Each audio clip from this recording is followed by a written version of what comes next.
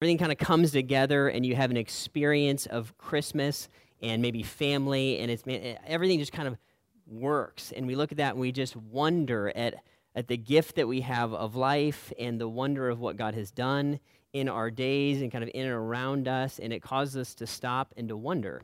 It kind of blows our mind a little bit. And that's an amazing feeling, right? When everything kind of comes together and works, like when Ohio State crushes Michigan, that just works, right? It's a beautiful thing. It all comes together. There's also moments of wonder that kind of cause us to stop and to think, not stand in awe in wonder, but cause us to say, wait a minute, why is this happening to me? God, what are you doing to me? I wonder what's going on in my life.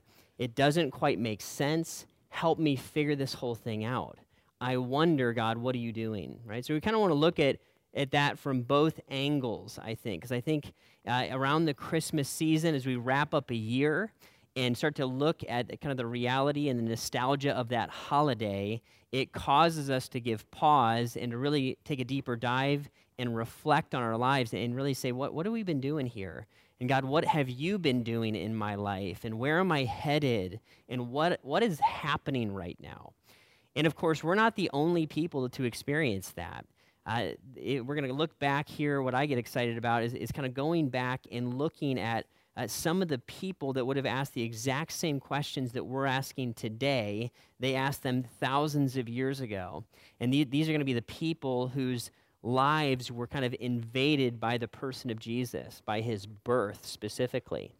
And so I think for those of us who are followers of Jesus, this series is going to be helpful to help us appreciate what Jesus has done and why he came and kind of recenter us around kind of the real reason of Christmas.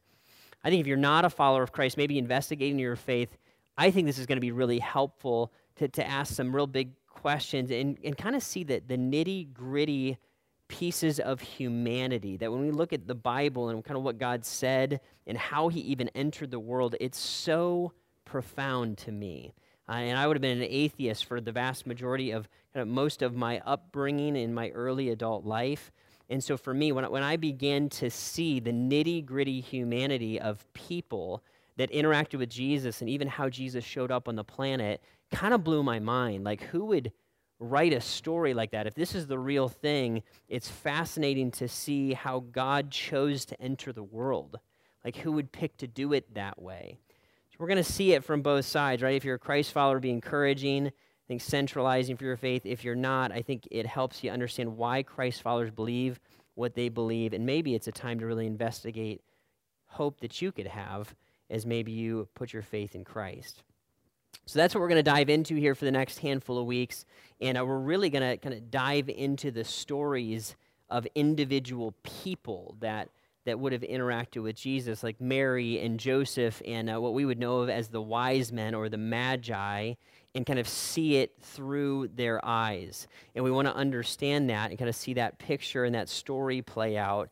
And I think what we're going to find as we do, that these are real people that have real questions and even sometimes real doubts, and they feel the burdens of life just like we do.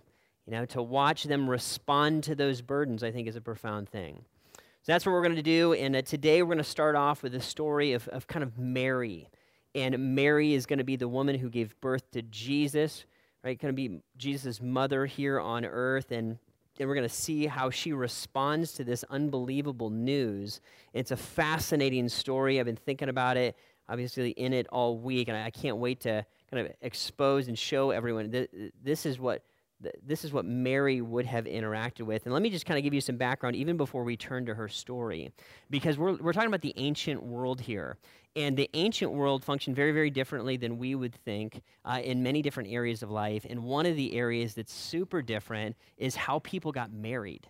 Like in our world today, I mean, kind of you see somebody you're attracted to, you're like, what's up, hottie? Let's start dating. You know, you kind of approach somebody and you get to choose who you want to go out with. You can say yes or no, and then you start to date each other. And if that goes well, you might get engaged. If that goes well, you're gonna go all the way to marriage.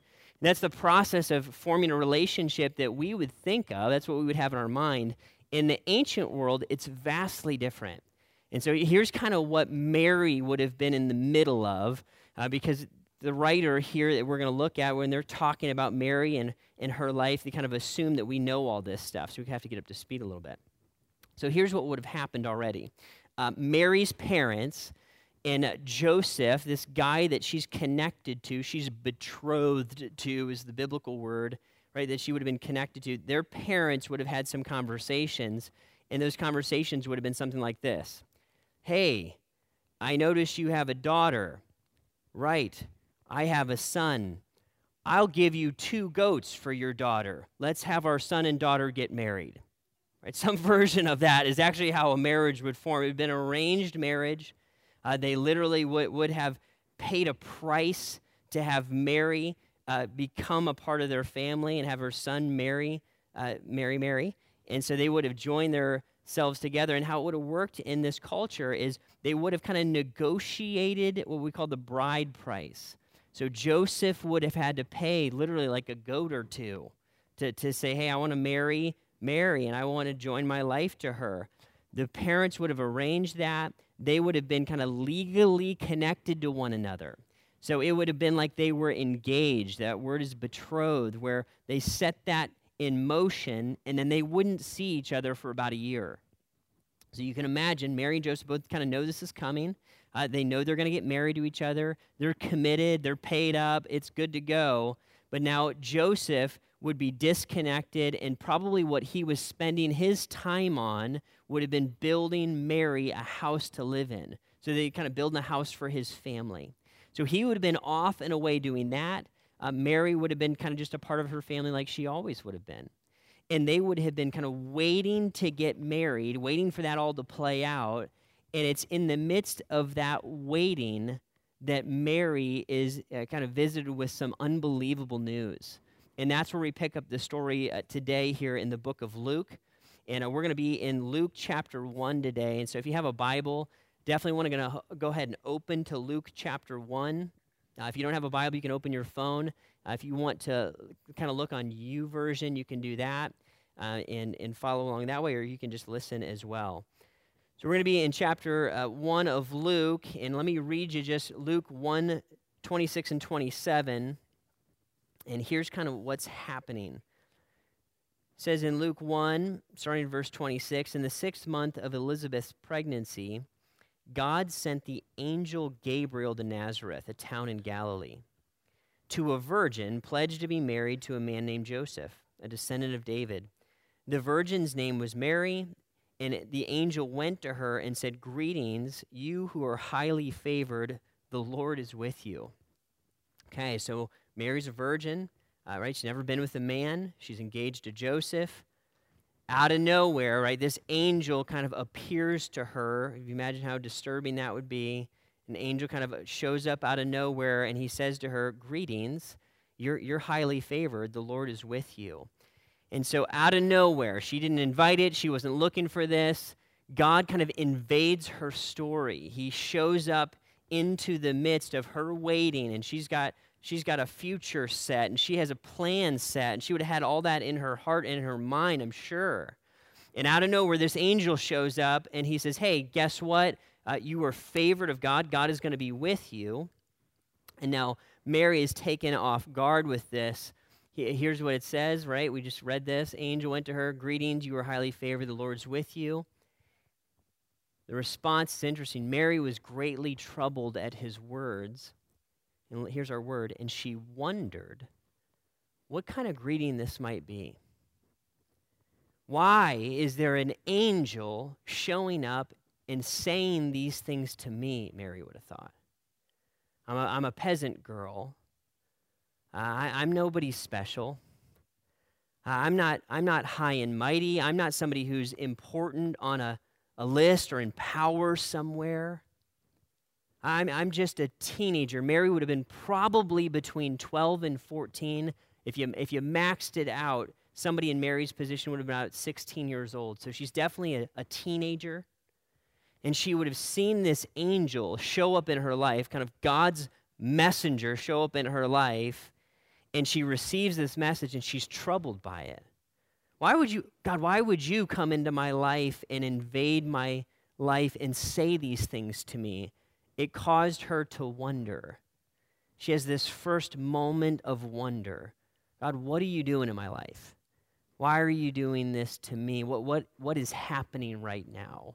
Why would this angel say these things to me? She's wondering in the midst of it. Now, as the story goes on, here's what happens in verse 30. It says, "But the angel said to her, 'Do not be afraid, Mary.'" Right? She's afraid. She's fearful. She's troubled.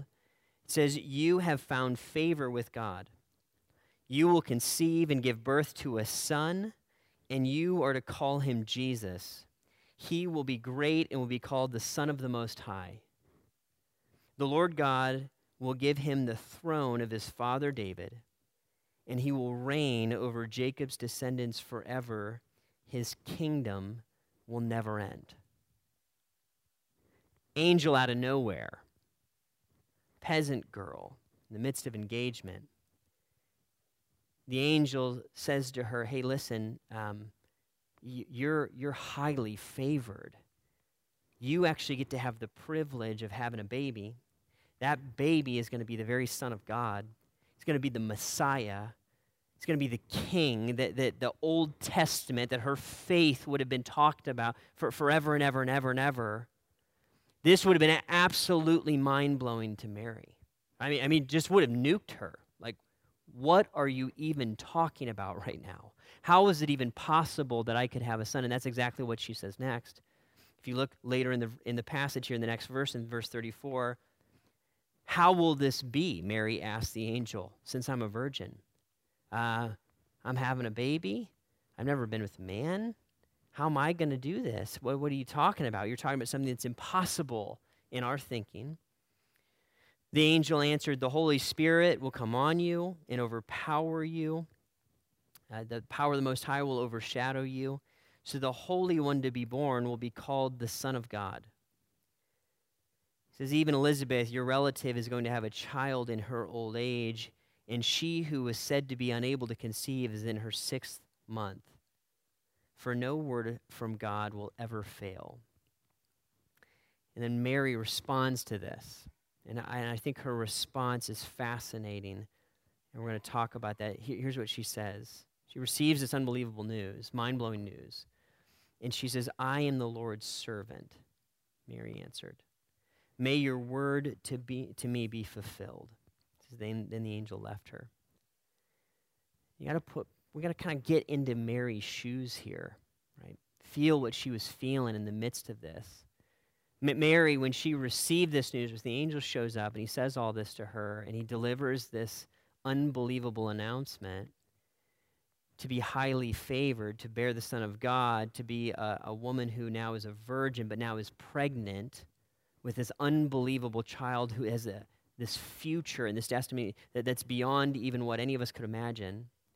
It sounds amazing, but what also is tied to that we have to recognize is when she says yes to this, "Okay, angel, I'm the Lord's servant, may it be as you have said," what she's saying is this: I'm willing to do whatever God wants to do in my life, because she knows now that the husband, the betrothed that she's connected to, is going to look at her and say, "How'd you get pregnant again?" "Oh, God made you pregnant? An angel showed up? Really?" Right? I mean, you imagine that story playing out in your life? You're engaged. You're disconnected. You're building a house for your wife, right? We'll talk about Joseph next week. You imagine receiving that story. It might be hard to believe that. Seriously? God made you pregnant. The Holy Spirit made you pregnant. So she knows that if her fiance believes that, even if he said, yeah, even if she was able to keep that relationship intact, man, everybody else is going to know about this thing.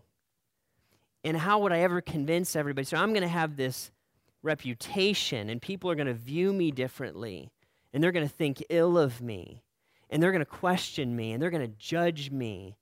And I have to bear this burden. Now, I'm the girl who claimed that God made her pregnant, like forever. That's my story now, right? Because nobody else is around to see this. Nobody else is around to witness this. It's Mary and this angel. And so they're having this interaction, and she's going to be doing all this math in her head, thinking, how exactly am I going to explain this to my parents, and to my friends, that now I am pregnant somehow? They're going to think ill of me. They're going to wonder. They're going to question. They're going to whisper. They're going to gossip. And maybe people who I've valued closely in my life will no longer be close in my life anymore because this is the news that I need to bear. I'm the Lord's servant. Boy, what a burden. What a privilege, what an honor, but what a burden to bear. Guys, and I wonder, have you ever bore a burden that feels too heavy to bear? Maybe God's doing something in your life, or you're in a situation or a circumstance it's just overwhelming. Maybe it's because of stuff that we have done, or maybe it's not. Maybe it's just circumstantial. Maybe it's just a health concern or a financial concern or a relational breakdown or something happened in your life, and now you're under this burden, this load that feels crushing to you. And you wonder, how am I going to do this? How am I going to live under this? Maybe like Mary, you wonder, how am I going to explain this to the people in my life? How do I live under this weight? It's incredible. I love Mary's humility. I think even at a young age, even as a teenager, I think she figured out some stuff that I feel like I'm still learning. Because I think she went under the burden of God's work in her life, the privilege and the honor, but also the burden. I think she figured out how to carry that weight in a way that put the weight back on God and put her trust and her faith and her submission into him. When I was reading and studying about Mary's story in her life, I came back to a quote from C.S. Lewis that has been absolutely foundational for me for the last handful of years now. I wanted to share it with you guys. I think it makes a ton of sense. Here's what C.S. Lewis would say. He says, it's not the load that breaks you down, it's the way that you carry it. It's not the load that breaks you down, it's the way that you carry it. See, Mary, under this load, under this new burden, under this new calling in her life, she could have looked at all that weight and been absolutely crushed by it. You imagine where the anxiety could have run? How am I going to do this? How could I be the one who's going to raise the Son of God? And what am I going to tell my parents? And how's it going to work? And what am I going to do? And what are we going to tell Joseph? And maybe she did some of that, and it's not all in the story. We can't see between the lines of how Mary actually got to the place where she was able to say, I am the Lord's servant. But somehow she found her way to that outcome. She found her way to that life position and that heart position to say, hey, I'm in. God is my God. I'm going to follow him no matter what. She could have tried to fight against the situation and buck it. Honestly, that's what I do half the time. Right? Sometimes when God's working in my life, I try to buck it a little bit. About 9 months ago, some of you guys know this story, when we had a leadership transition here, I came over to the Elliott campus and jumped in and began to hang out with you guys for a little bit. I knew that the Lord was asking me to do that. And then as the Lord was leading here and working through you folks and meeting new people and seeing God work, seeing people come to know Jesus and seeing the needs of our community here, I began to feel more and more burdened to move over here and to be more and more involved. But at least in my journey, in my heart, I bucked that a little bit between me and God. I don't know, God, is that what you're asking me to do? I don't know. I don't know if I'm ready to say yes to that. I don't know if I'm ready to be your servant in that way. Right? For me, it's often a little bit slow for me to say yes to what God's asking me to do. I'll fight against it, or I'll try to find another way around it, and I wish I could know more of Mary's story to know if she did some of that. I wonder what it felt like for her. Can you imagine? How am I going to do this? I'm just this peasant girl. I'm just a teenager. Why do I have this responsibility? Isn't there somebody older or smarter or more talented or more gifted that could bear this weight? Why me, God? Those are questions I would ask if I was in her spot. Just being honest. But I think she came to the place where she figured out how to carry the weight well. I think this is what C.S. Lewis was talking about. It's not the weight that breaks us down, it's the way that we carry it. And somehow, in Mary's simple faith, I think she was able to get to a place where she put the burden on the Lord. And she pulled him in and said, Lord, help me carry this. Maybe a passage like this was in her mind, come near to God and he will come near to you, James would say. Come near to God. Somehow she, I believe, as we hear her song play out later in what we call the Magnificat, later in chapter 1 of Luke, here's what she would say. Let me just read you a couple passages of how she processed this a few months later.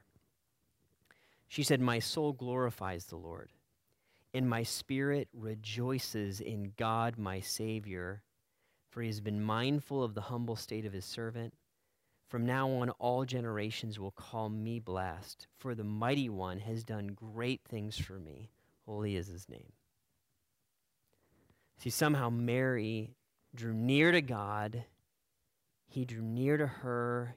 He gave her perspective that even though this is burdensome, even though this feels like it's beyond what I could carry, even though sometimes the weight feels like it's going to crush me, she was able to find a place to glorify God in the middle of that.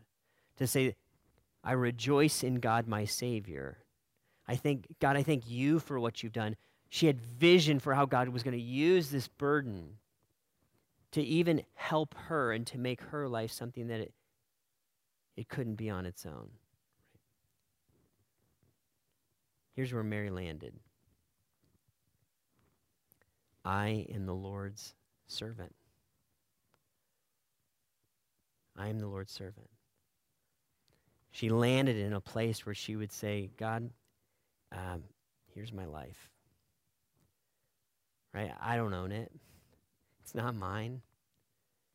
You know I have a plan. Here's my plan. But I lay my plan down and I choose to be your servant. Like what you want to do in my life, I'm in for that.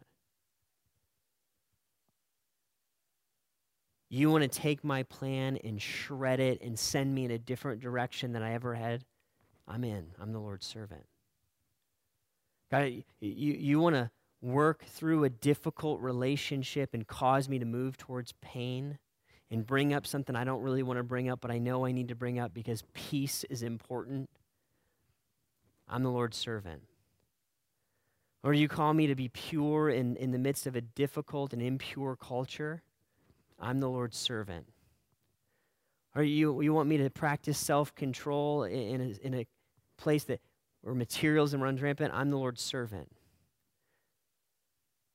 Or cause me to look like a fool. It caused me to be misunderstood. It caused me to be whispered about or gossiped about or spoken against. I'm the Lord's servant. Right? No matter what, I'm in. See, Mary, somehow, man, I would love to have talked to her. I have a feeling that Luke probably got to interview her.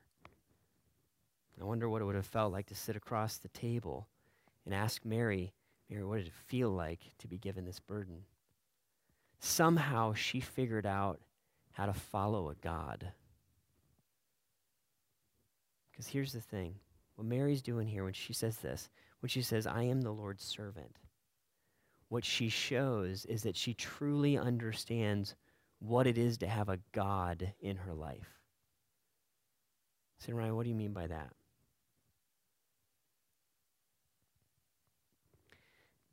Guys, it's Christmas time, right? So we're going to celebrate Christmas, and that's good. We're going to go to church, and that's good. We're gonna play Christmas song. That's good. It's all good. Nothing wrong with that. And we have to remember that the impetus, that the beginning point, the starting point for all of that was that the person that we believe in as God, he put skin on and he came here. He entered the very creation that he formed and he spoke into existence. That's the celebration of it. That our God became a man. And that God is someone that we wrap our lives around and we place our lives under. When we talk about following Jesus and remembering Christmas and recognizing the birth of our Savior, what we're not doing is just talking about being a part of a kind of a religious organization or running through some religious motions or attaching a little bit of Jesus to our lives. You know, that we could get our financial life in place and our relational, right? I want to get my marriage fixed, or I want to find that spouse, and I want to get my education, and I want to have my life path and my life plan, and then I should probably add a little bit of Jesus onto it. Mary's not doing that, man. Mary's saying, you are my whole life. I am the Lord's servant. Wherever you want to take this thing, or wherever you want to send me, whatever you want to do with me, you ask me to do something that I think is going to be fearful or bring harm to me. I don't understand it, and I have a hard time trusting. I'm in. Why? I'm the Lord's servant, because Mary had made God God in her life. Here's the thing. Whoever I serve the most, and whatever I'm the most obedient to, is the God in my life. Did you hear that? Whatever I say yes to, no matter what, whatever I'm the most obedient to, that thing is the God in my life. If I would look and say there's an opportunity where I can make a lot of money, but I got to cut some corners, or I got to take some costs, or I got to leave my family and I got to be gone all the time, but there's money there, then money is my God. If I look around at my family wants me to meet their expectations, and I need to say yes to them no matter what, then my family is my God. If I would look at God and say, hey, whatever you want me to do, whatever you say to me here, no matter what it costs me, I am the Lord's servant. I'm in. There's a predetermined yes. I don't care what the question is. I don't care what the burden is. I don't care what happens to my life. You are my God. That's what Mary did. She landed there. Guys, that when we talk about following Jesus here, this is what we're talking about. I wish I could sugarcoat it and make it simpler for you, or lower the bar. But Jesus laid his life down. He would show up as a baby. He would be raised in Mary's home. She would never totally understand him. That kid would have a vision for life that would be beyond anything she could imagine. And she would watch that boy turn into a man, and that man would bear her sins on a cross one day. She'd watch him be crucified. That's her God. She said yes to. And she recognized some of that. She didn't know all of it, but she knew she was in. Because I think this is how God works in our lives here today. You say, Ryan, what do I do with this? What do we do with Mary's story and how it plays out at Christmas? I think one of the best things we can do is we kind of prepare our hearts and our minds for Christmas is to begin to recognize what it is we're actually celebrating here. And to look and to say that this baby that's being born, I'm his servant. I want to give my life to him. I want to surrender myself to him. He's going to be the one that paid for my sins. I'm in on that. Guys, even today, you might be hearing that for the first time. You may be like me and you never really knew the message. You never heard that Jesus came to the planet and lived perfectly and died innocently and raised victoriously. And that he did that because he loves you, not because he's mad at you or hates you, but because he wants to give his life to you and save you and rescue you from sin, from hell and death. You might be hearing that for the first time. And you might be here kind of looking for purpose and looking for an answer. Maybe that's the answer you're looking for. That was mine. And I would say every searching heart and every hungry soul is looking for that answer. For Christ. Born as a baby. Just like you and me. But perfect and innocent. Flawless. Guys, and for the rest of us, for those of us who are followers of Jesus, who would look and say, man, I'd raise my hand if you asked me, do you follow Jesus? Yes, I do. Are you a Buddhist? Are you a Muslim? Are you a Christian? I'd check Christian. When we say that, are we saying the same thing that Mary is saying? Lord, here's my life. I am your servant. I'm in. What's the question again? Yes, I follow you. I don't really care where you lead me. I'll wrestle and I'll question, I'll struggle sometimes, but I'm in.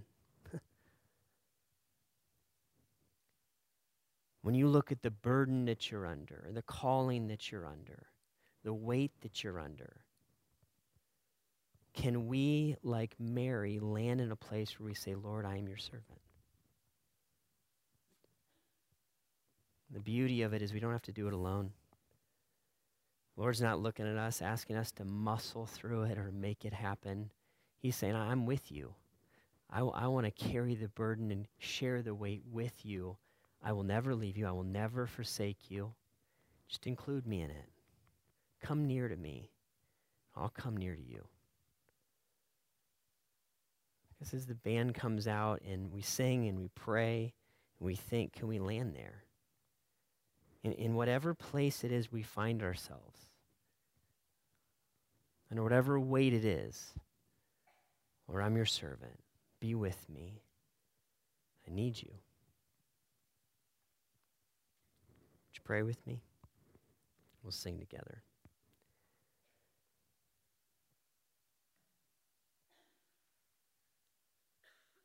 Father, life in this body and on this earth sometimes is overwhelming. Sometimes it's scary, and it causes us to stop and to wonder and to ask you, Lord, where are you in it all? How did I get here? What are you doing?